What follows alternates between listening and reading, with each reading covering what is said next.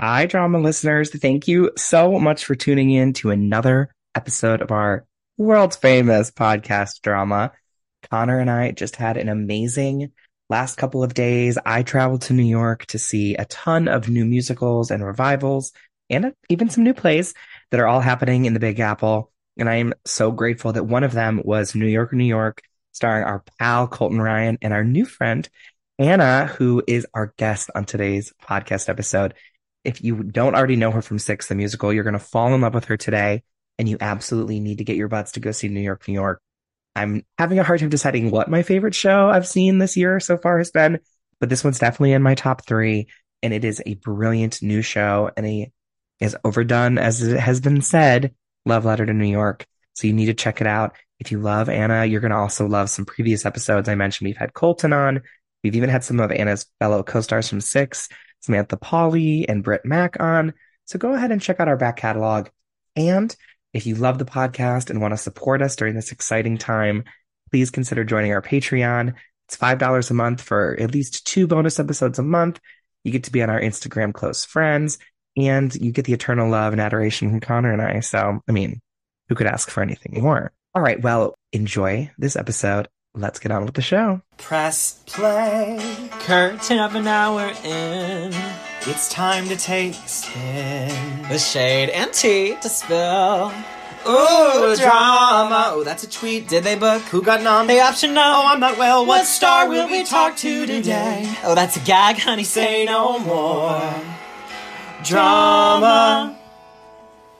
Drama. Welcome to Drama, a podcast that covers theater, Pop culture, love, and life. I am Connor McDowell. And I am Dylan McDowell. Connor, there are so many things that we could dive into and talk about today. I know. For once, there's a lot happening. And usually we're kind of like, what are we going to say at the top? What are we going to say at the top? And today there's a lot, but you've got some explaining to do because you texted me yesterday evening and you said that you were diving into season 2 of the Apple TV Plus series, The Morning Show, a year and a half after it aired. And I need to know what inspired this move and why, because I watched it as well and it was crazy, entertaining, but crazy. I have no idea other than earlier this week, it was announced the show was renewed for a 4th season ahead of its 3rd season's premiere. Oh, and I work. thought that was entertaining. And I'm kind of like in a moment where I'm in between shows. And so I decided to go for it. And the reason is Reese Witherspoon. I just can't get enough of her acting. She should always be acting in things. I know. It's soothing.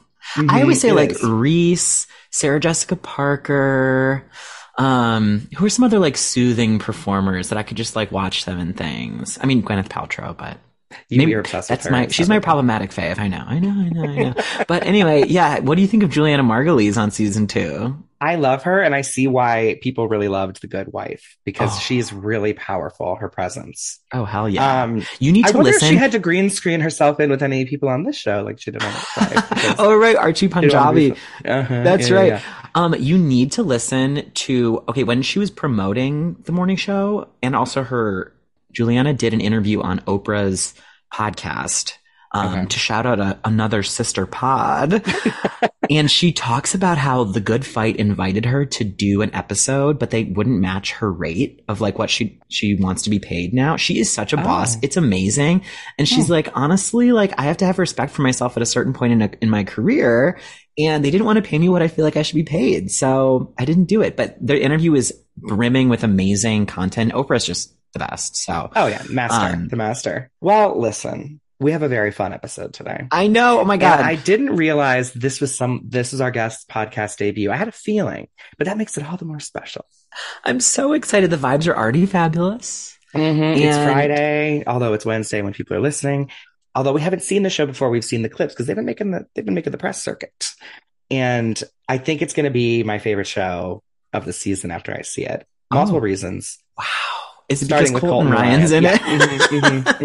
Who's obviously, everyone knows, a deep, deep, deep friend of the pod from the early days. Period. But we have to chat about his guest today, who I'm going to read in. Okay.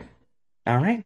Our guest today is a bona fide Broadway diva. As the current star of Cantor and Ebb, and Miranda's Broadway smash new musical, New York, New York. She is wowing audiences with her take on Francine Evans. This performance has already been recognized with nominations from the Drama League, Drama Desk Awards, and Outer Critics Circle Awards. Audiences will also know her unforgettable turn as Catherine Parr in the original Broadway cast of Six, where she slayed I Don't Need Your Love 8 times a week.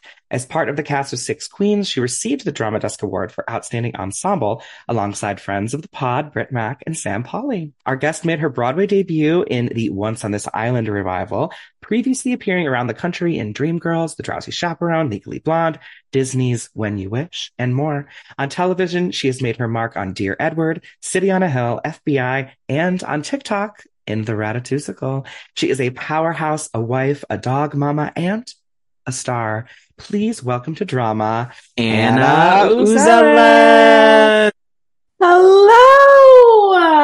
Wow, that was such a lovely introduction. Thank you. Anna, are you well? I'm so well. Yeah, it's a Friday. We don't have rehearsal. We're out of previews. We're open. We're chilling. And we're popping our podcast cherry. Yes. That is so I'm thrilled that drama is I wonder, we've been the first for a lot of people. I wonder who else you're in this exclusive club with. Wow. You always remember your first time. So drama is going to be always a good experience. Yeah.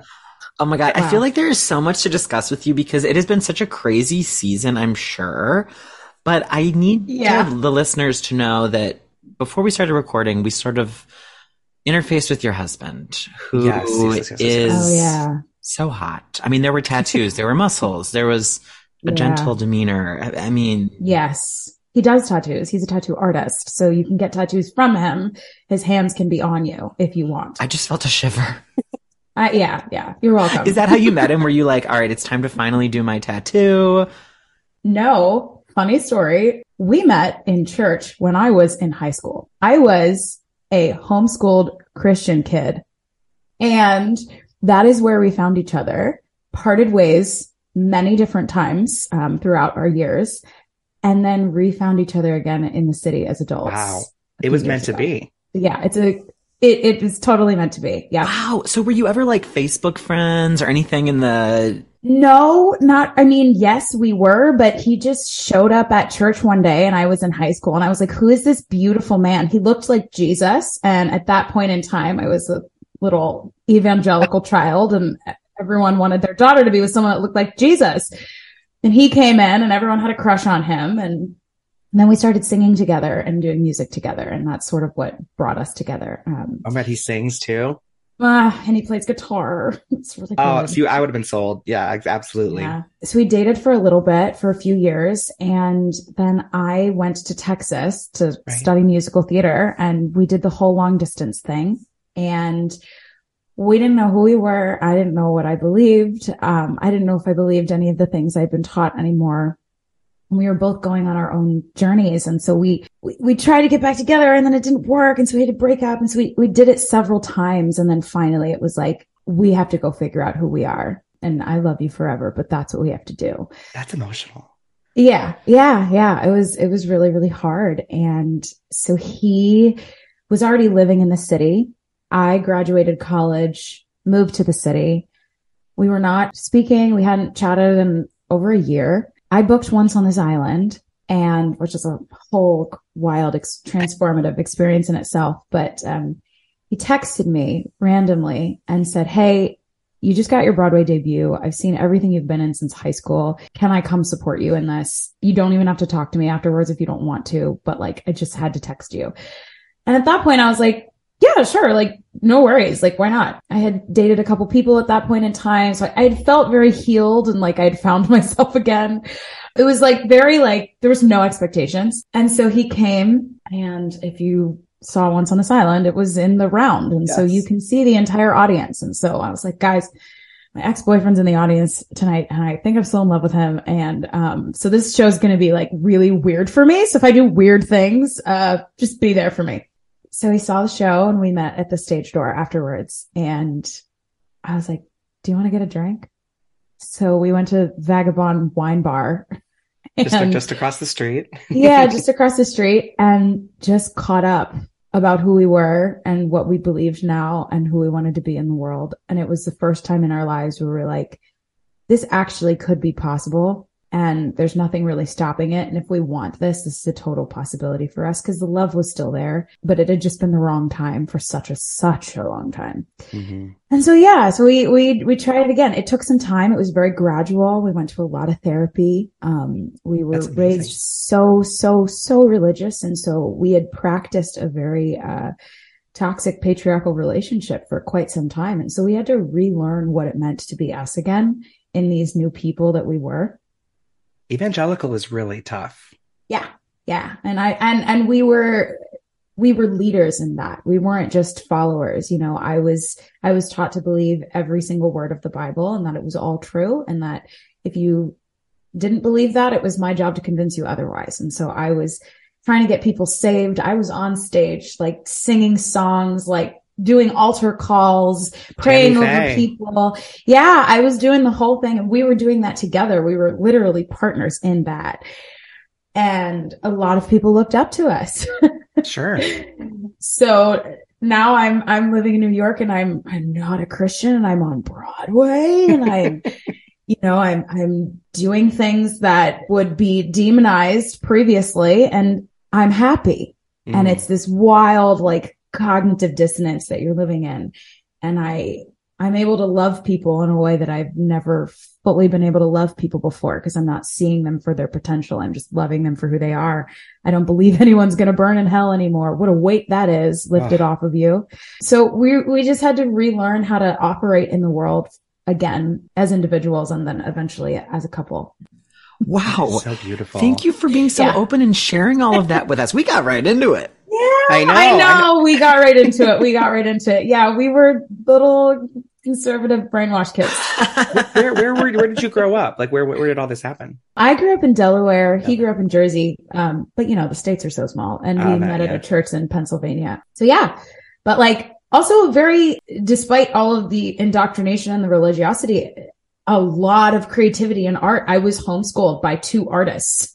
Yeah. So that was another side of it, where I'm running around in the woods like a little feral child, learning about anything I want. Like, we're collecting frog eggs from the pond, and we're getting our meat and our milk from the Amish people in Lancaster, and like learning how to sew books. My dad is a musician and can play any instrument. And my mom can draw and paint anything and make it look like a photograph. So there was just so much creativity in the home at the same time. And my mom was really good at allowing us to follow our curiosity. Okay, you want to learn about the silkworm today and how it poops silk? Great, let's do it. You want to learn about Greek mythology? Let's go, kid. So it was so many things, things. And do you have siblings? I have a younger brother and a younger sister. They weren't as homeschooled as long as I was, but I kind of was the one that was a little more feral. I love this image of you like running through the woods and foraging. Yes, yes, just like barefoot climbing trees. There's still a part of me that thinks I'm going to run away and just live in a tree house for the rest of my life, but we have things to do first. I'm so curious. So evangelical church was such a huge part of your life and the way you lived your life. What was that turn that happened that made you sort of start to think differently about it? I started going to a performing arts high school in 9th grade. And that was a huge step for my family to allow me to do that, and my community to allow me to do that. They were very afraid. There was a lot of comments like, oh no, are you going to come back with blue hair? You're going to be friends with gay people. You know, there was a lot of like trepidation around it. And there was a lot of warnings given to me as I stepped into that space. And it was so fascinating. And this is still a question I ask myself all the time, is like, do I love theater because of theater, or do I actually just love the people that I get to be around? And have I done everything it takes to continue to be around those people? Because I fell in love with people. And that, to me, that's what opens your heart wide open, is you meet human beings that are beautiful and worthy of love. And it's different than what you're being taught at home. And you don't know what to do with that. Yeah. And so it was the theater space and being around all types of human beings that just breaks you wide open because you're like, I love you. I love you so much. And I'm supposed to believe that you're going to burn an eternal conscious suffering. That is not okay with me. And it takes a really long time because you're so deeply, everything you believe is so deeply in your veins. But it was a slow chipping away brought about by the arts and beautiful people in it. That's really, really powerful. I love how present and eloquently you're able to speak about that too. That's because it probably was really difficult.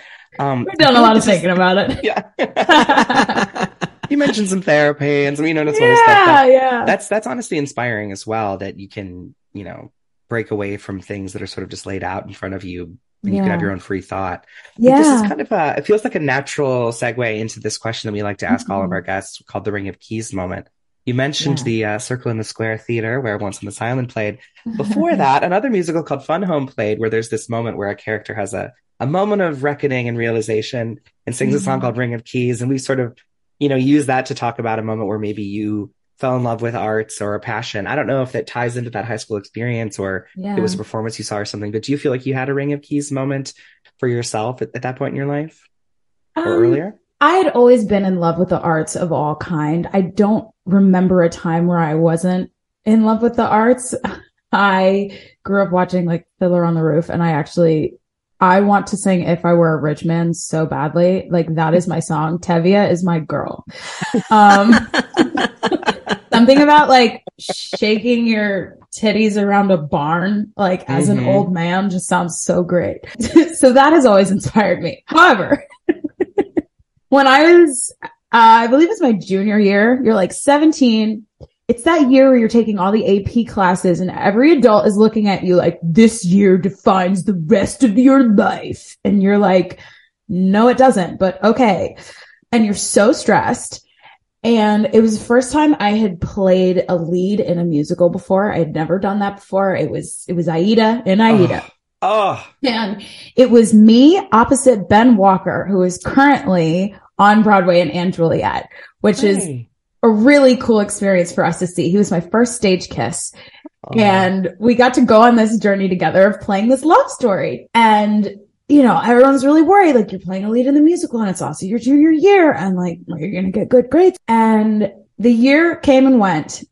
And my mom came to me in the middle of it. And she said, Anna, I've never seen you so happy in your entire life. And have you noticed that because of this show, every other aspect of your life has fallen into line? Your grades got better. Your relationships with people got better. Like, she pointed out all of these positive changes in my life because of this thing that was happening, that was filling me.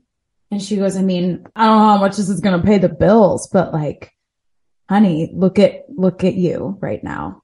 I was like, whoa. And I think she was like holding my report card at the time. She was like, this says something. Like, this really says something. Like, you can't expect unhappy people to get A's. Okay. That's ridiculous. Or B's or C's, There's a correlation for sure. Yeah, there really, really is. And, I think I was just infused with so much life that it just spilled out everywhere else. So then we were like, okay, all right, we'll audition for some schools. I guess we'll do that. We'll go down that route. Let's do that. Oh God, here we go. And Aida, that is legendary. Oh my gosh. Are there clips? Is there a full video? I mean, you and Ben need to post something, right? Like a shared IG grid post where you're like, okay, we should. Oh gosh. Because then the following year, my school did Les Mis and we played Fantine and Jean Valjean. So we got to play opposite each other quite a bit in high school, which was really, really special. Oh my Little God. high school in Delaware. I know. Like, what? I can't, I have to say I've never heard of a more high school Jean Valjean than Ben Walker as Jean character moment. The Aida that we did, they double cast it. So there were two Aidas, and the other woman playing Aida, Terry Lynn Goins, she is also on Broadway in Book of Mormon right now. So something about this high school. Yeah. Who was Amneris? Keep an eye out for that girl. But, that is Kayla Saunders. Oh my incredible. Wow. We talk about this every time Aida comes up on the pod, but it's crazy that there's not like a film version of Aida. Like, that is some of my favorite Broadway music and one of the best Disney. scores we have. Like the runway show? Are you kidding me? Beyond. Like that should just all be drag queens. Yes. All of it. My strongest suit, that's a drag show. Well, I remember the rumor, and I've said this on the podcast so many times, but the rumor was that Beyonce was supposed to play Aida and Christina Aguilera was supposed to be Amneris in like this early in the works film version, like 15 years ago at least, if not before that. But could you imagine? I mean, now they'd have like, LOL, well, the version now is Cynthia Erivo and Ariana Grande doing Wicked, I guess. But, right, exactly. Yep. Well, Aida's supposed to come back, so Anna, keep your calendar open because I think Easiest Life is going to be heard again soon. Okay. Yeah, I love that song. Okay, so you were applying to schools, and then what made you go to? You said you went to Texas? Yeah, Texas State University. Nice. Was that a big difference from Delaware? Yes. I got to Texas, and everyone was like, where's Delaware? Is that a city in Texas? And I was like, you guys, did you learn anything else besides Texas history? And they went, no. Didn't you learn Texas history? And I said, no, I'm not from here. Maybe the Alamo. Maybe that y'all wanted to It was very interesting. Acclimating into Texas pride was fascinating to observe. I was like, wow, this is whoa. Okay, what city cool. is TSU near? It's Austin. Thank goodness. Look at Dylan being like TSU, like as if he's like an alum here. Listen. Well, Austin, it's a cool city in Texas. That's like the artsy. Oh yeah, it's so cool. Oh my gosh, so artsy, kayaking, like beautiful scenery. Yeah, it's lovely. Their slogan is "Keep it weird." Keep Austin weird. Keep Austin weird. Yeah. Yeah, I love it. That's so fun. But yes, I went to Texas State, and it was like literally my last audition. I think I auditioned for like 12 schools, which is a crazy, crazy process and so weirdly competitive and like gives you the ick. Like it's like the part of creating that is just, you're like, why is this a part of this? Like I have to put myself out there, and you're going into these tiny little hotel rooms and you're singing these songs over and over and over again. Just like, please like me. Were they like unifieds or something like that? Yeah, you do unifieds, you do moonifieds, you do all these things, and you feel like this little peddler just selling your wares, going from door to door to door, hoping somebody will buy it. And you're just putting your heart out there every single time, and sometimes they don't even look at you. It's so strange. So I go into my Texas State audition. I didn't know anything about the school. I had no idea.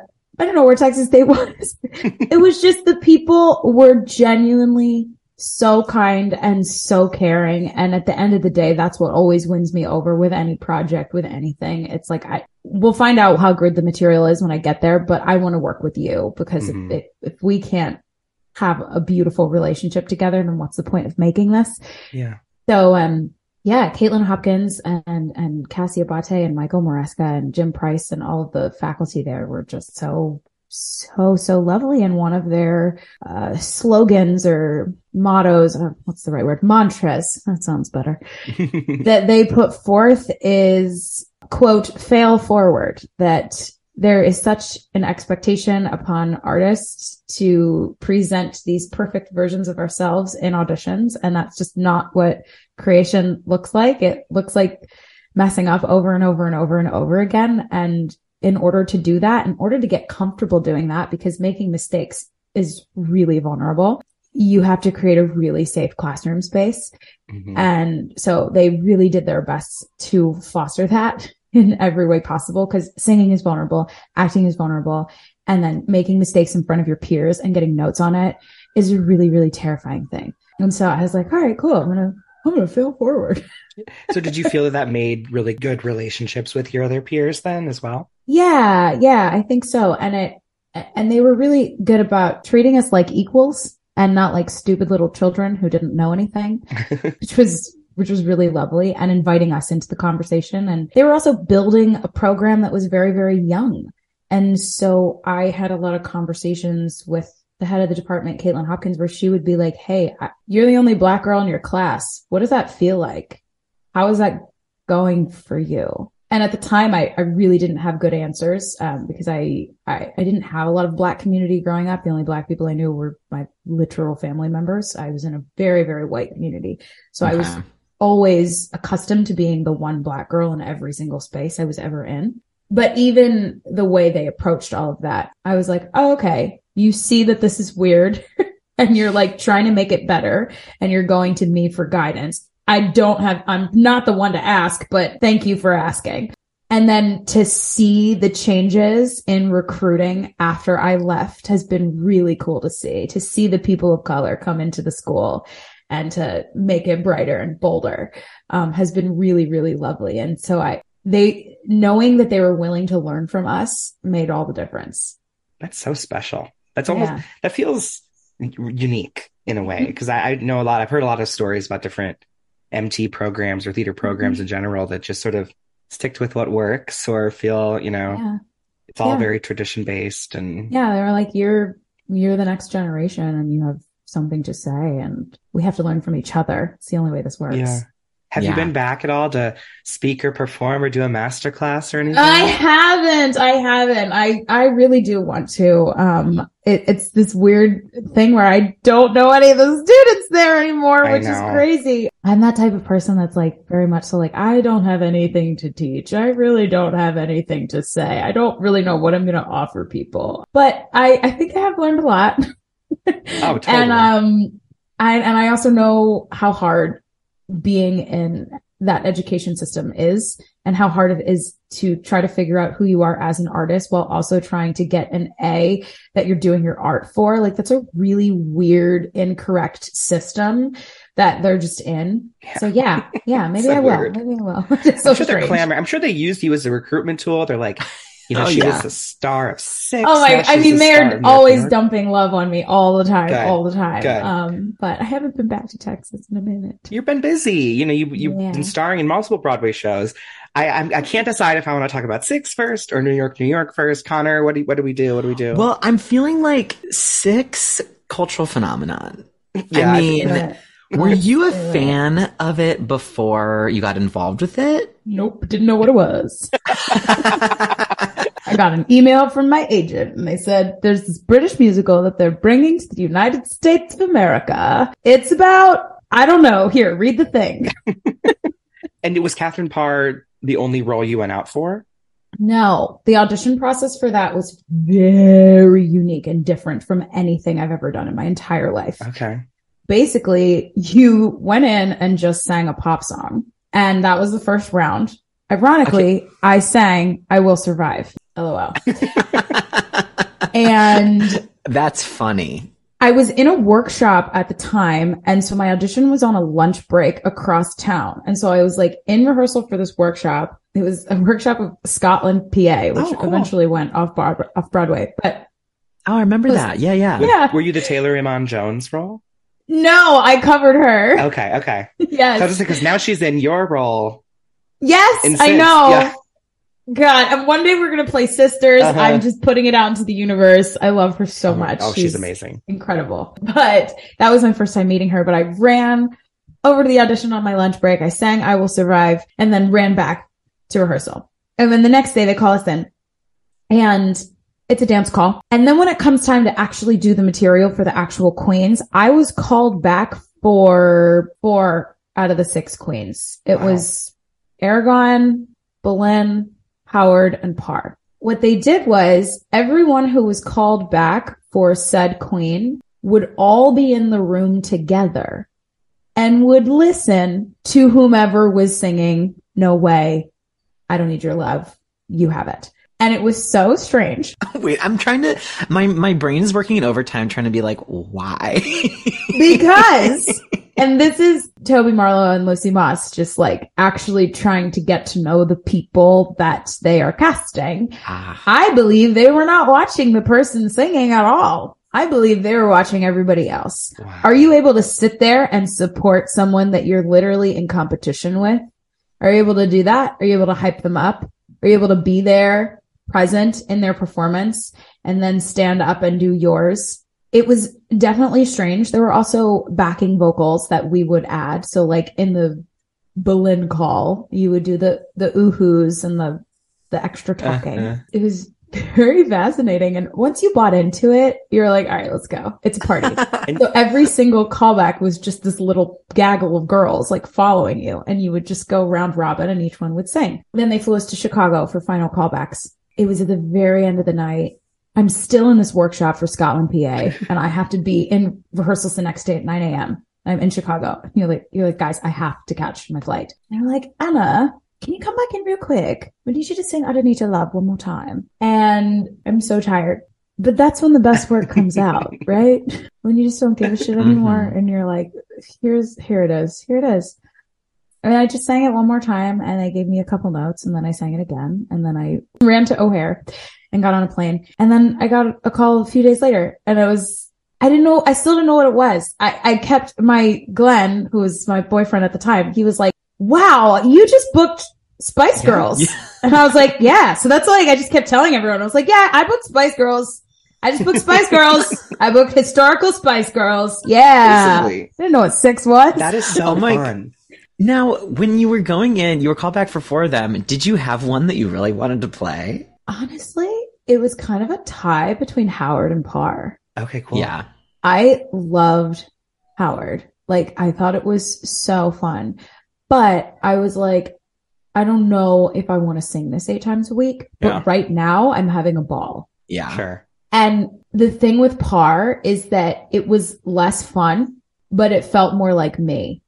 And so when I got it, I was like, that makes sense. Like, that is genuinely what was coming out of my heart. I was just like having a blast with Parr or with Howard that day. And we're going to have a blast with Parr, obviously. But it is interesting how the things we get cast in often are things that are they are just closer to home. So sometimes they feel a little bit more boring, but they feel true.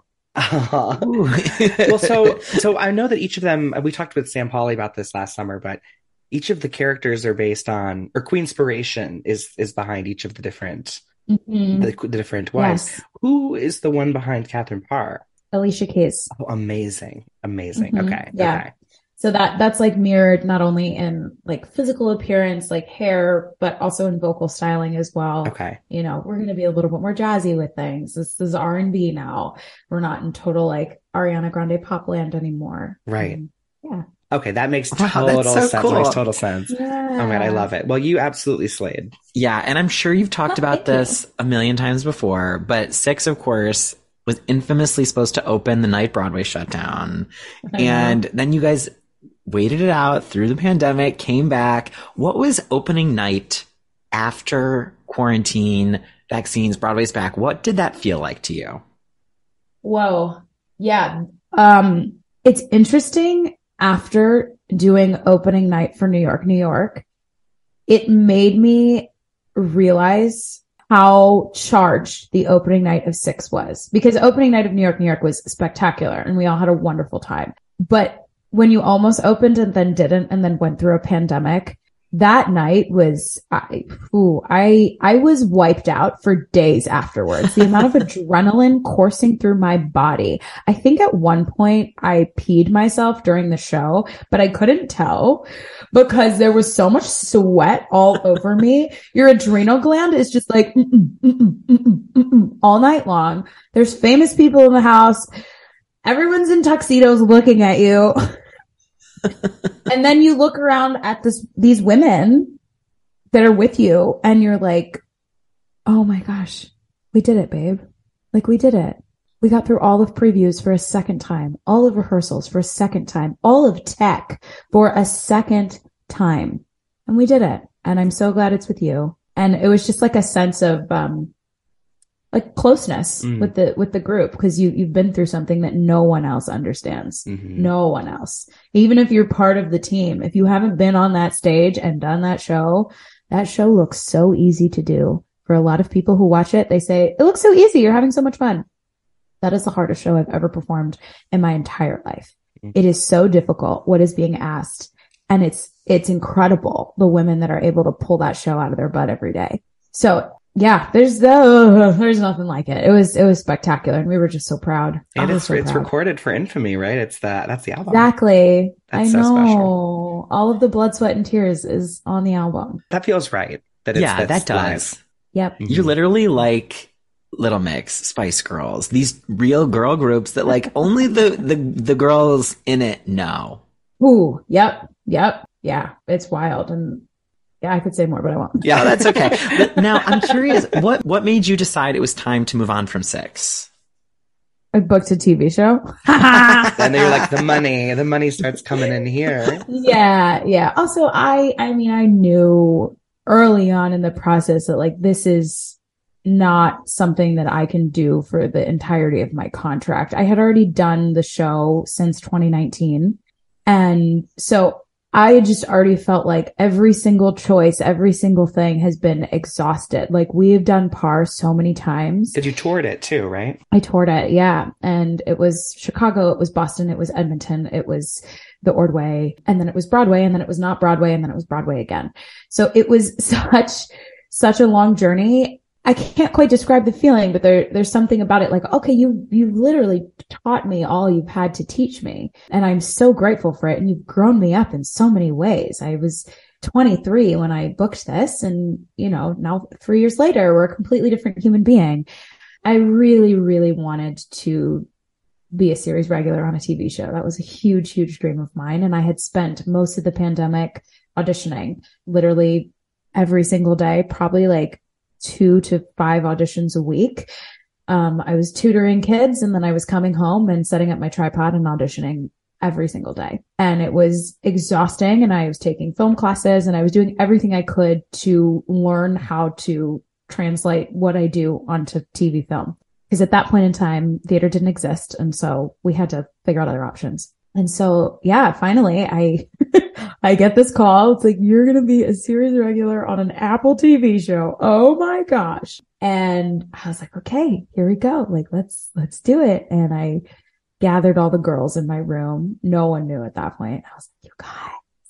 And they're all squealing because they know this has been a dream of mine for so long. And they're like all crying and they're like, what is it? What is it? What is it? It's a series regular. And they're all freaking out, you know. And so they kept it a secret, and it was our little secret for a while, which was really special. But yeah, it was so lovely to pass it on to Joy Woods. I was like, go kill it, babe. Like live it up. And my body needed to heal. It's a hard show to do on the body. But it taught me how to be a leading lady on a Broadway show. And that is something I'm forever grateful for. And I got to do it with 5 other women alongside me. Well, the cast was 10, but in terms of all of the press and all of that, it was the 6 of us going through that. And now as I'm doing it with New York, I think about all those experiences and I'm like, oh my gosh, that was so hard, but thank you for teaching me that. Thank you for teaching me that. Thank you for teaching me that. I can do it by myself because I did it with company before and I learned. Wow. Oh That's my so God. beautiful. Yeah, you said that so well. I'm kind of gagged. Now, did Connie Britton teach you anything about being a leading lady? Oh my gosh. I'm obsessed with her. I'm obsessed with her. She's so cool. Is she everything we want her to be? Yes, she is. That's like the best part. She's just so kind and generous. And our plot lines did not intersect as much as I wish they had. But when we did have scenes together, it's always wonderful watching an actor just live completely freely in their element. Every single take she does is a buffet of delicious options. I feel bad for the editors because they have to choose a good one and they're all good. Being around her is a masterclass every single day. And I loved just eyes wide, soaking everything in. She did.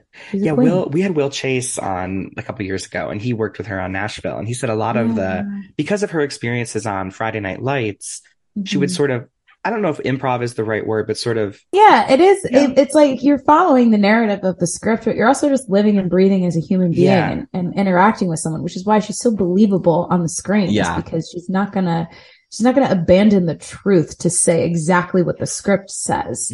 Because you need to believe people when you watch them. If you don't believe them, you don't care about them, you don't care about the story. Yes. And so that is what makes her so captivating, is like, oh, you're a human being that I could meet and see in real life. Oh, that's so cool. That's so special. Yeah. And we've been leading to this moment for this entire chat, but now you are the leading lady, the star of New York on Broadway. Congratulations. Thanks. I heard you have like 3 11 o'clock numbers throughout the entire show, and they're like, oh my God. each one bigger than the last. Yeah, it's like 3, and then like the first one is like a sorta. Okay, fine. There's like 4 big numbers, And then 3 of them are like qualified to be 11 o'clocks, I think. My God. I told you this before we started recording, but I just watched the clip of you doing But the World Goes, is it called But the World Goes Round? But the World Goes Round, yes. On Colbert. And oh my God, I said this already, but I need the listeners to know as well. That is how you do a late night performance that's like, okay, I'm going to buy a ticket to go see this show, because it had me gagging. And also you looked incredible too, but I can't wait to see you at the time of recording next weekend. But yes. How does it feel to be number 1 on the call sheet, hypothetically? Like you are, you're that girl. You're Connie Britton. Yeah, it's so interesting. This whole process, there's been a lot of like huge mountaintop experiences over and over and over, right? Like Colbert, you open the show and you're working with Lin-Manuel Miranda, and Susan Stroman is directing this, and you're chatting with John Kander, and he's giving you new music, and Lynn's giving you new lyrics, and all these wild things are happening to you in a very short, truncated period of time. And all I have to say is that it's a quiet thing. Mm. I have been so calm and so present this entire process. I have never trusted myself more in my entire life. It's surprising me and freaking me out a little bit, because I don't know when I'm going to start freaking out. But even our first preview, everyone's having such a good time. Everyone's cheersing, drinking their champagne, like freaking out. And my friend Gabby, who's in the cast, she comes up to me and she's like, "How are you feeling?" And I was like, I'm fine. Everything that happened is correct. Everything that happened is right. Everything feels good. My heart's not beating very fast. I feel so calm right now. Why? What's wrong with me? Mm. And she looks at me and she goes, "It's because you're the eye of the storm. We need you to be that way." And I was like, okay. But I think what's actually happening is that I am getting to experience the culmination of so many things. Every single thing I have ever learned in my entire life is like coming to help me right now. From singing on stage in church, doing altar calls in front of thousands of people, playing the piano at home with my family. Every single thing I do on that stage comes so naturally to me and makes so much sense in terms of who I am and how I live in the world. And I'm also getting to play. I've never experienced so much creativity and freedom. And so I'm literally returning to the feral child running around in the woods at the same time. Everything just makes sense. Nothing feels forced or pushed or too hard or incorrect. And there's something about the stars aligning in that way that give you peace. I don't know how else to put it. I'm beautiful. Obsessed. I'm gagged. That's really, really incredible. Yeah, it's just all meant to be. I'm so happy for you. Thanks. What's your favorite moment in the show every night? The song Light. Okay. And here's why. And it's kind of layered, but we were in rehearsal and we were rehearsing Light. And by we, I mean them, because I don't sing this song. It is the one time in the show where Francine does not sing. The entire cast is on stage and they're singing this big, gorgeous, stunning number. And my mouth is shut. And that never happens in the show. I'm singing constantly. And rehearsing it one day. And John Kander is listening and giving his notes. And he looks at everyone and he says, "You guys, the reason why you're singing this song is because you're trying to convince Francine to stay in New York." Spoiler alert, Francine is trying to leave New York at some point in the show. And she needs to be convinced otherwise. And the city steps in to convince her and they sing her this beautiful song. And so he says, "I want you in this next pass of the song to all look at Anna." And if you've ever had 27 people all staring at you, singing Kander and Ebb's score in your face and looking at you with love in their eyes, overwhelming. Mm. And it completely wiped me out. I was in tears and crying off and on for the remainder of the day after that experience. And I couldn't figure out why, because I was like, they just sang this beautiful song, Anna, like, get over it. Right. And number one, it's the moment in the show where Francine gets to realize that she has a community there and she is held and she is not alone. Francine is alone in a lot of the show. Okay. She shows up in the city by herself. She has no friends. She doesn't know anyone. And that's what I did. I showed up in the city by myself and I didn't really know a lot of people and I just had to figure it out. And a lot of my life has been marked with just showing up to things and not knowing anyone and just figuring it out by yourself and having to create community there. And finally, she gets to realize that she's not alone and that she's held.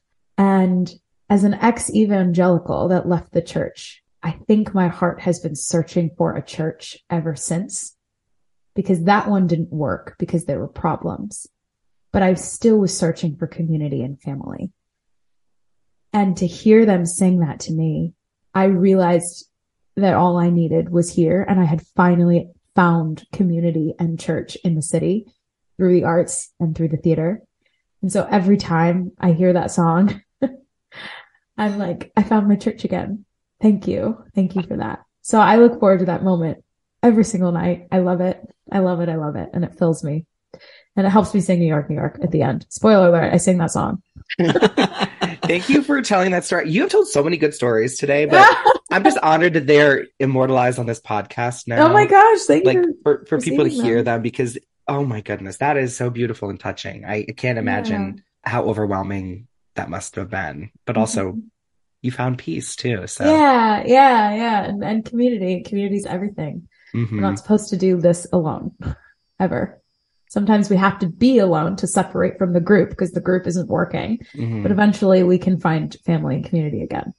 Oh, wow. And then you're getting to fall in love, I think, spoiler, fall in love with Colton Ryan. I know. Is he so cute, like, to work with? Yes. He's so fun. He's a goofball. Yes.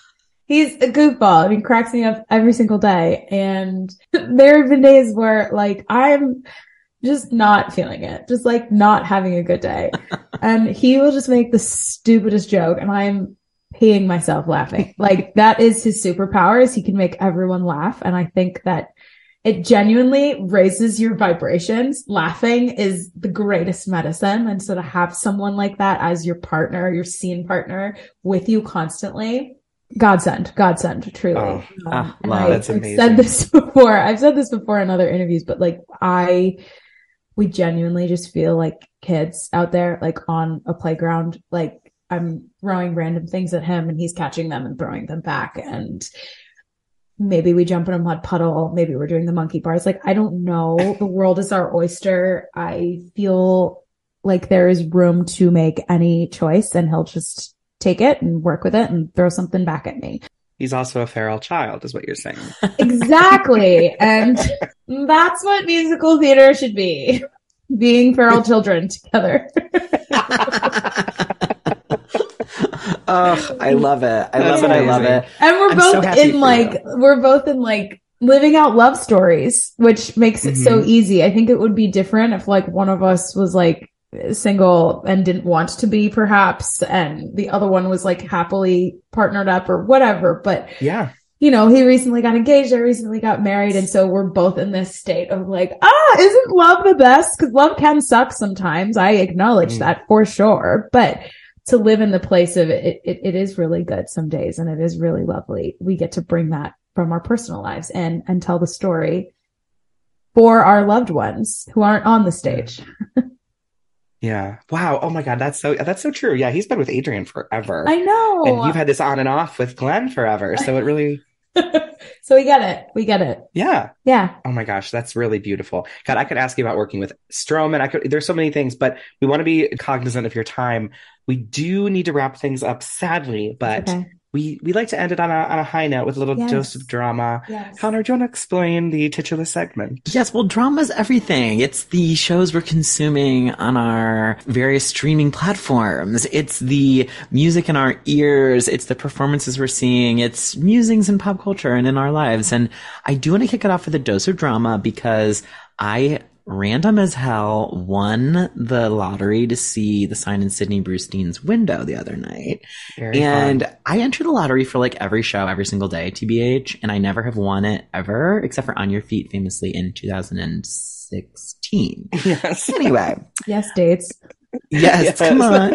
I remember I was like so broke living in the city and like trying to see things. I could barely even afford like a lottery ticket. And it was like a huge deal that I was like, am I going to do this? Am I going to go see it? And I did. But anyway, Oscar Isaac was so amazing in the sign in Sydney Brewstein's window. I was not expecting it to really be kind of his show. They're certainly advertising it as the two of them, him and Rachel Brosnahan, and she's amazing too. But he's giving this phenomenal Shakespearean performance. He's this moody, complicated man. And I kept thinking, I can fix him the whole time. And he's just so gorgeous to look at, but seriously beyond. And being in a lottery seat, which was front row, was, you understand sometimes why people are so famous when you see them up close and you're like the energy they give off, the like sex appeal, the intention. I mean, he really has it all. And it was a great play. You can tell bits of it are not finished. In Act 2 specifically, it kind of goes off the rails, but I loved it. I love art and I love Oscar Isaac. And I just think everyone should try to go see it. Did you see it, Anna? No, I'm just so in love with him. Oh my gosh, he's so beautiful. Yeah. He's so beautiful. Wow. He is. He really is. And it's like 60s and he's wearing fashion that like a guy in Brooklyn would wear right now. Stop. So it's really, Oh my God. I know. Him and Jessica Chastain and Scenes from a Marriage. Scenes from a Marriage wrecked me. Beyond. Wrecked me. I know. I need to watch that. I'm surprised I haven't because In love. she's like my queen. So Yeah. I need to always, Yes. My dose of drama is that summer is coming and I'm coming up on the 1 year anniversary of my second tattoo. Now that we're, as we know that Anna's husband is a tattoo artist, and I need to figure out what my next tattoo is. And I'm thinking I want it to be something theater related. And I'm trying to think of it. So if any listeners have any ideas, I've always wanted to get a Spring Awakening tattoo, but I don't want it to be lyrics. I want it to be like an image that's like sort of a manifestation of some lyrics. So if any listeners can come up with something that's Purple Summer or something along those lines. Do you have any tattoos, by the way? Yes. It's You a do. Roman numeral 6 on my rib cage. Oh, I love love that. it. So that's from 6. You need to get a Did Glenn? You didn't do it once on the Silent Ones then, so you need to get a New York Well, one, though. I got it because it was during the pandemic and I thought 6 might be the last musical I ever do. So. You want, Did Glenn do it? Yep. yeah. Took 20 minutes. Yeah, Done. that's a tender area. Yeah. It was quick though. It was super Okay. quick. Yeah. Yeah. So That's if so anyone cool. has any ideas for tattoos, let me know. Right. Anna, do you have a dose of drama for today? My dose of drama is that I have not been consuming very much television recently, but the other day I decided to watch an old 90s classic that I had never watched before, that the whole world has basically seen except for me. And I was like, let me just go watch it. It's called The Matrix. Holy shit, you guys. It's so good. And I just need everyone to know that I take the red pill every time. Wow. Every time. Red pill. Wow, girl. it is amazing. I think I watched it for the first time during quarantine, and it's such a metaphor for the literal life we live and exist on social media, and gosh. what we're consumed, how we act as consumers, and everything. It's really good. Oh my gosh. Yes. And yes. it could be a vaguely religious undertones to the story with Neo and all that stuff. Yeah. But it also gave me at the same time, I was like, well, yeah, I would take the red pill every time because that's what I've done in my life. But I also had respect and sympathy for anyone who ever wants to take the blue pill because I'm like, isn't the point of life to be happy? And sometimes knowing can strip us of that. And so if we don't want to eat of the tree of knowledge and good and evil, then fine, don't do it. Be happy, my friend. Live your beautiful blue pill life. And you'll have no regrets. Wow. It's I know things now from Into the Woods. Isn't it nice to know a lot, but a little bit not? Right. Sondheim was right. Yes. It's that. So take whatever pill you choose. I get it, babe. Yes. And you got to watch the rest of them. There's some good sequels. There's some not so good sequels. There's a recent one with Jonathan Groff. And Neil Patrick Harris, I think. Okay, I have a lot of 90s to catch up on. Great. Yeah. That one actually was like in the last 2 years. They like did that thing where they reboot it 20 years later or whatever. Great. It's crazy. But oh my gosh. All right. You're busy. I have so work when you to have do. time. Yeah. Anna, this was so fun. You are amazing. The way you can tell a story is beyond. I feel like you really need to do a solo show or something where you're like weaving stories of your life into song in a true cabaret sense because you've got it. Thank you. Thank you so much. I come from a long line of oral storytellers that didn't know how to read and write, so it's in my blood. Yeah, obviously. And so you're just on Instagram, right? Yes. Just on. I don't have a Twitter. Well, maybe I do, but I've never gone on it. So everyone can follow you on Instagram, and we'll leave the link in the notes below. While everyone's following you, they should follow us. We're at The Drama Podcast. Connor's at Connor McDowell. I am at Dylan McDowell. Everyone needs to see Anna in New York, New York, playing now at the St. James Theater, baby. And we will see you soon. And I thank you for doing this podcast with us. Thank you. You are spectacular. Thank you for listening to my stories. Oh my gosh, of course. Thank you. And Connor, I will see you next time.